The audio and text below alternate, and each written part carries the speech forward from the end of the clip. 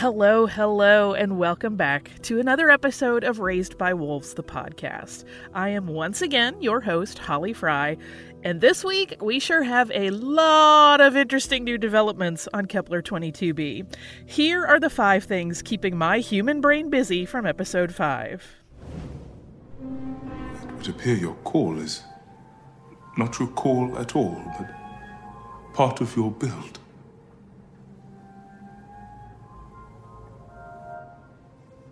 Perhaps you're nervous. How about a joke to break the ice? Oh, Grandmama. Is she crushing on Father? Is Father crushing on her? How about that musical chortling?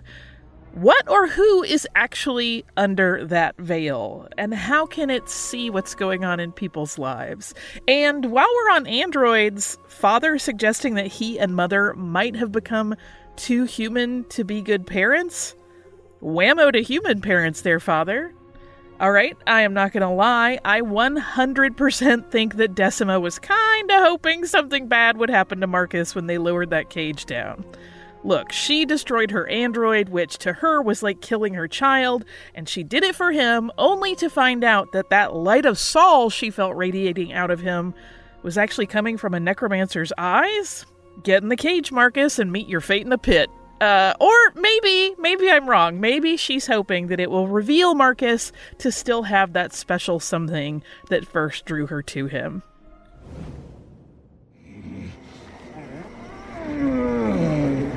What the fuck?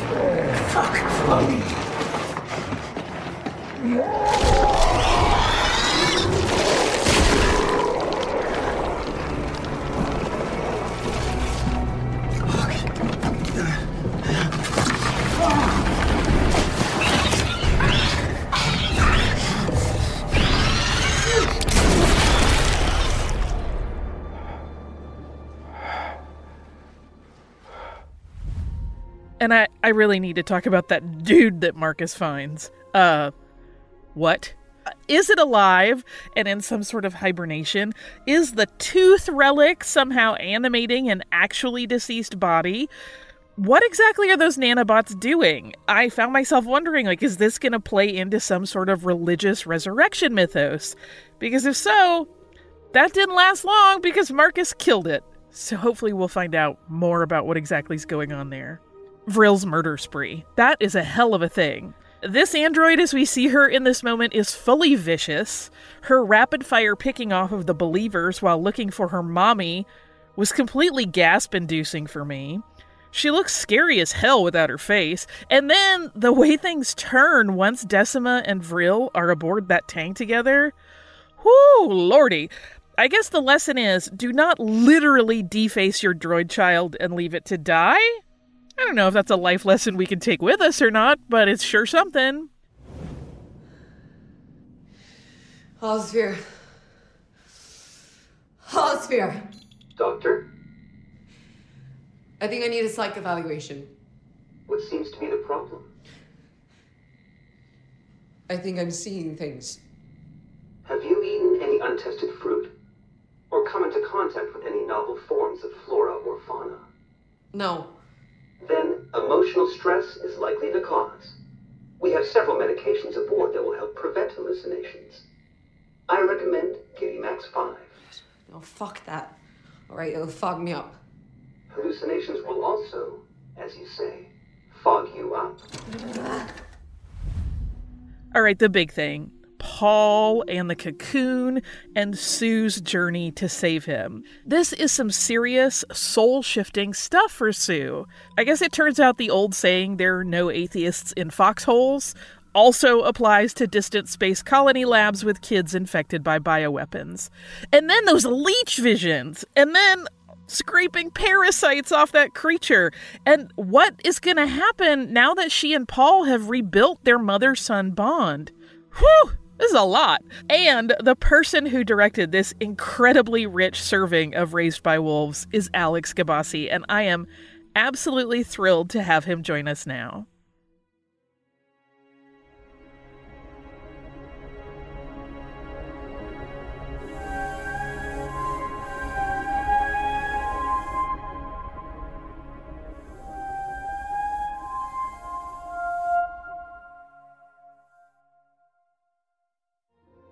So, Alex, you directed 2 very pivotal episodes, 5 and 6, right in the middle second part of the season, and they build on that first half that we've had, but then they load up what's to come. So how do you approach kind of running and helming such an important part of the story? Yeah, it's interesting because you do have to consider what's coming before you in order to just jump in and dive in and see how you're going to progress with that. I have to say that Aaron has a very interesting which I love, way of approaching this, because as we were progressing with the story, he was still writing or rewriting episodes 7 and 8. So we didn't know what was going to come. We didn't really, really know. And so I was aiming at basically going for character, really. To be honest, I think episodes 1 and 2, it feels to me that they were there to set this new world. And they did beautifully. Episodes 3 and 4 seems to be that we're sort of trying to get all these characters going around, trying to, disassembling the world. It feels that we have to break this world now to see how we're going to back together again. So for me, I knew that I needed to start a new world again within the universe that we have built in the beginning of this season. My next question is, and I'm going to get you in trouble, but I'll try not to. Please tell me absolutely everything you are allowed to say at this point about grandmother. I suppose grandmother is I think we tend to think that she's a benevolent being and that she's a primeval force, that she came before anything.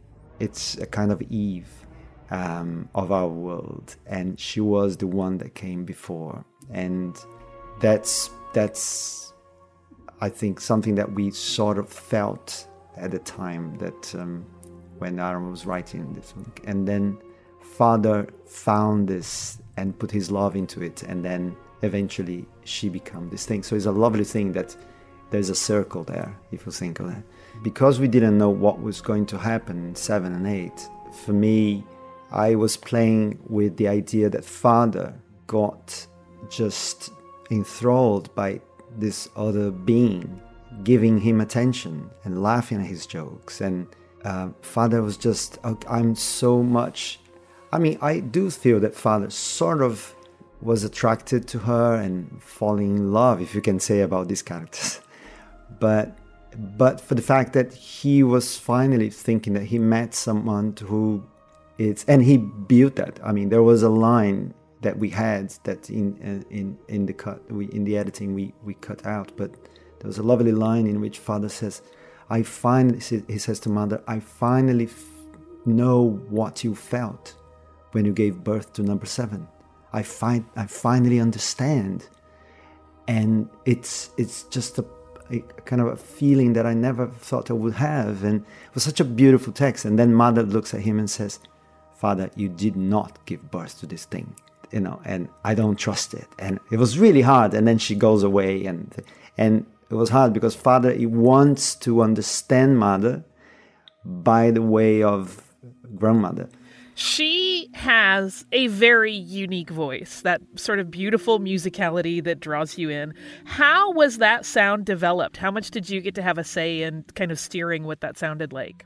That came from Aaron first. Aaron said that he wanted a feeling that you had when you first heard Close Encounters, the Close Encounter sound.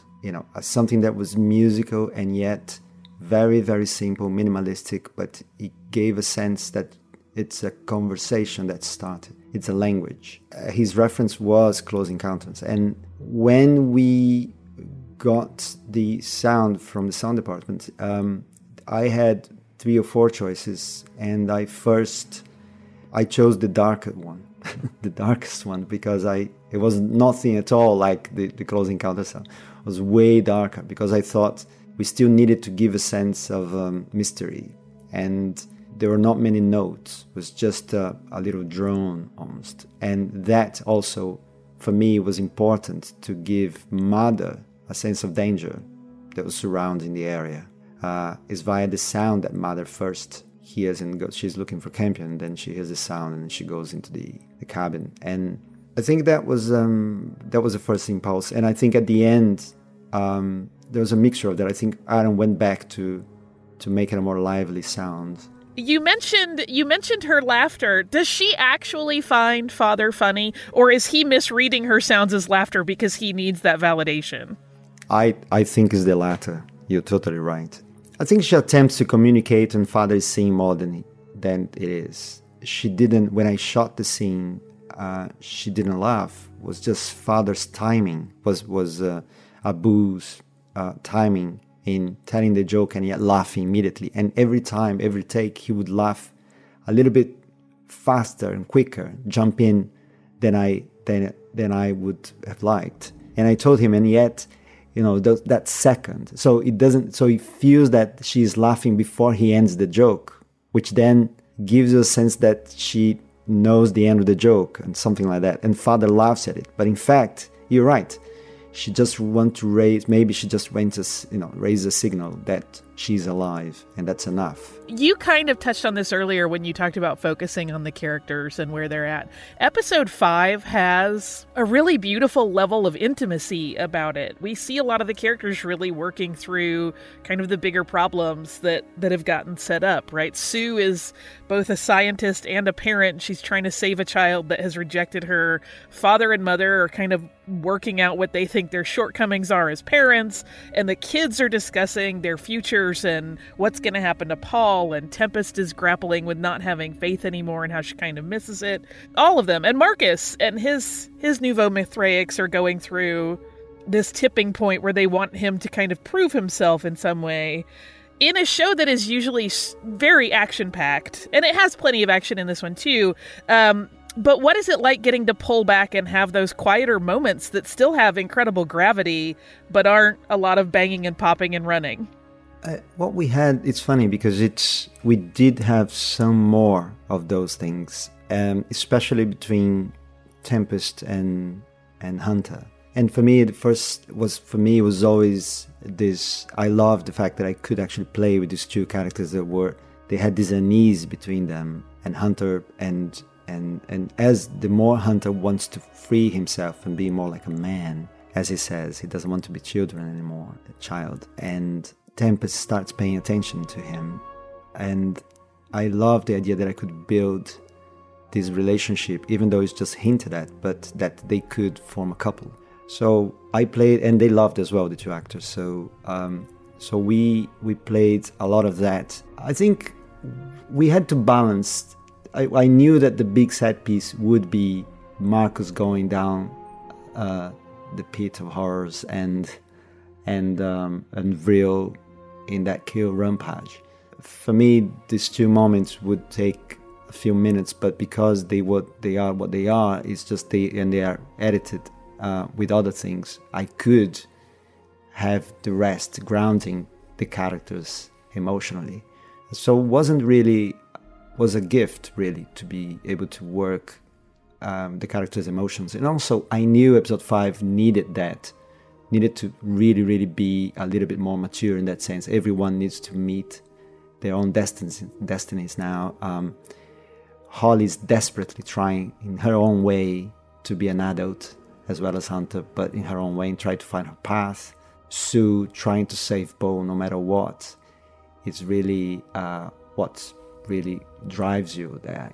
There is a mission there. So everyone is on a mission. Sue trying to save Bo, Marcus trying to prove that he can be a leader, Holly trying to prove to Marcus that she's worthy of being part of those Mithraics. We had a lot more that we had to take out in order to give just enough of the essentials of that emotional grounding to be in the episode. Here's what I absolutely love about this episode, which may reveal that I'm a weirdo. There's so much really fun horror in it. Like, there is that interesting moment where Sue is harvesting a leech off of a sea creature, and, like, that is in and of itself such a like monster movie moment. And then Vril's little sneak attack on the Mithraics, where she is vengeful and incredibly violent with no face on. Those are all really, really thrilling as a viewer. And I'm wondering for you, what's the most difficult part of directing those kinds of scenes? And also what's the most fun when you get to do that sci-fi and horror kind of crossover material? Yeah, you're right. I love the crossover. I love going from sci-fi to horror and back. And I love that. It gives me enormous pleasure. And I remember reading the script at first and going, thank you, Aaron, for this. Such a gift. Because I knew I could have fun. You're totally right. Fun is the word first. You don't think too much of the technicalities of it. You just go, okay, I can just, I can invent stuff. I can do. And I think those moments, the Sue moment first, the one that she retrieves the leeches, it was longer.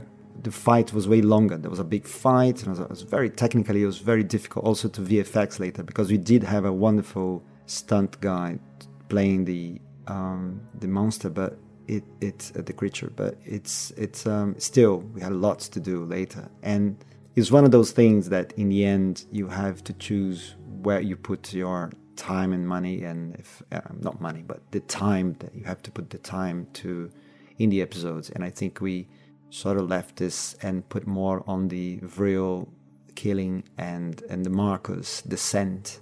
And I suppose when the first ideas for the season came about, a production designer comes in, and he comes and does all the design, and he thought it would be great to have Father in a shed, and which is great. However, the shed is a shed. It's as small as a shed. And it's funny because I kept joking to the art director and production designer, saying, look, I know it's a shed, but you made a 20th century shed. You didn't make a 23rd century shed, which would be different, would be bigger, he's an android, he's making big things. So I had a little garage to shoot a 6'4" grandmother and a 6' mother, because they are two tall women.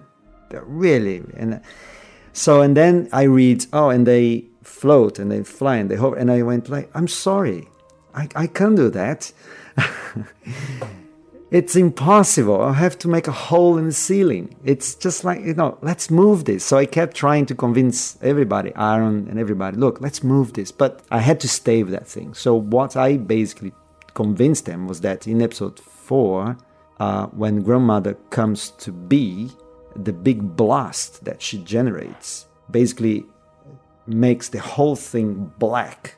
And just because of the sheer power of her, flight, she just pushes everything away. So then I had to convince Suno, the director of episode 4, that I wanted to do that for my episode. So he didn't have to deal with that. He just basically, I wanted a black scenario, a black set with everything apart. So I will have space for these two big women to float and confront themselves. And that's what I got, thankfully. So these are ways that you find to somehow to make it possible that those things that Aaron had in mind, they exist.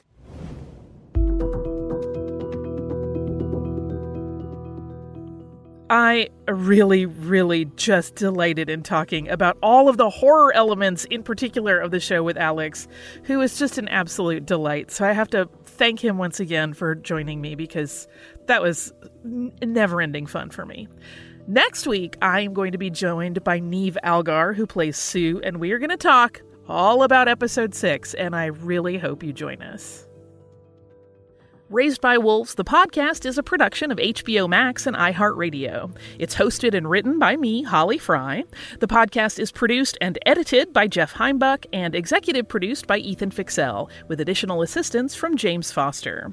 If you haven't already subscribed, rated, or reviewed Raised by Wolves, the podcast, please do so on the iHeartRadio app, HBO Max, Apple Podcasts, or wherever you get your podcasts. And be sure to watch the series itself on HBO Max, with new episodes available to stream on Thursdays.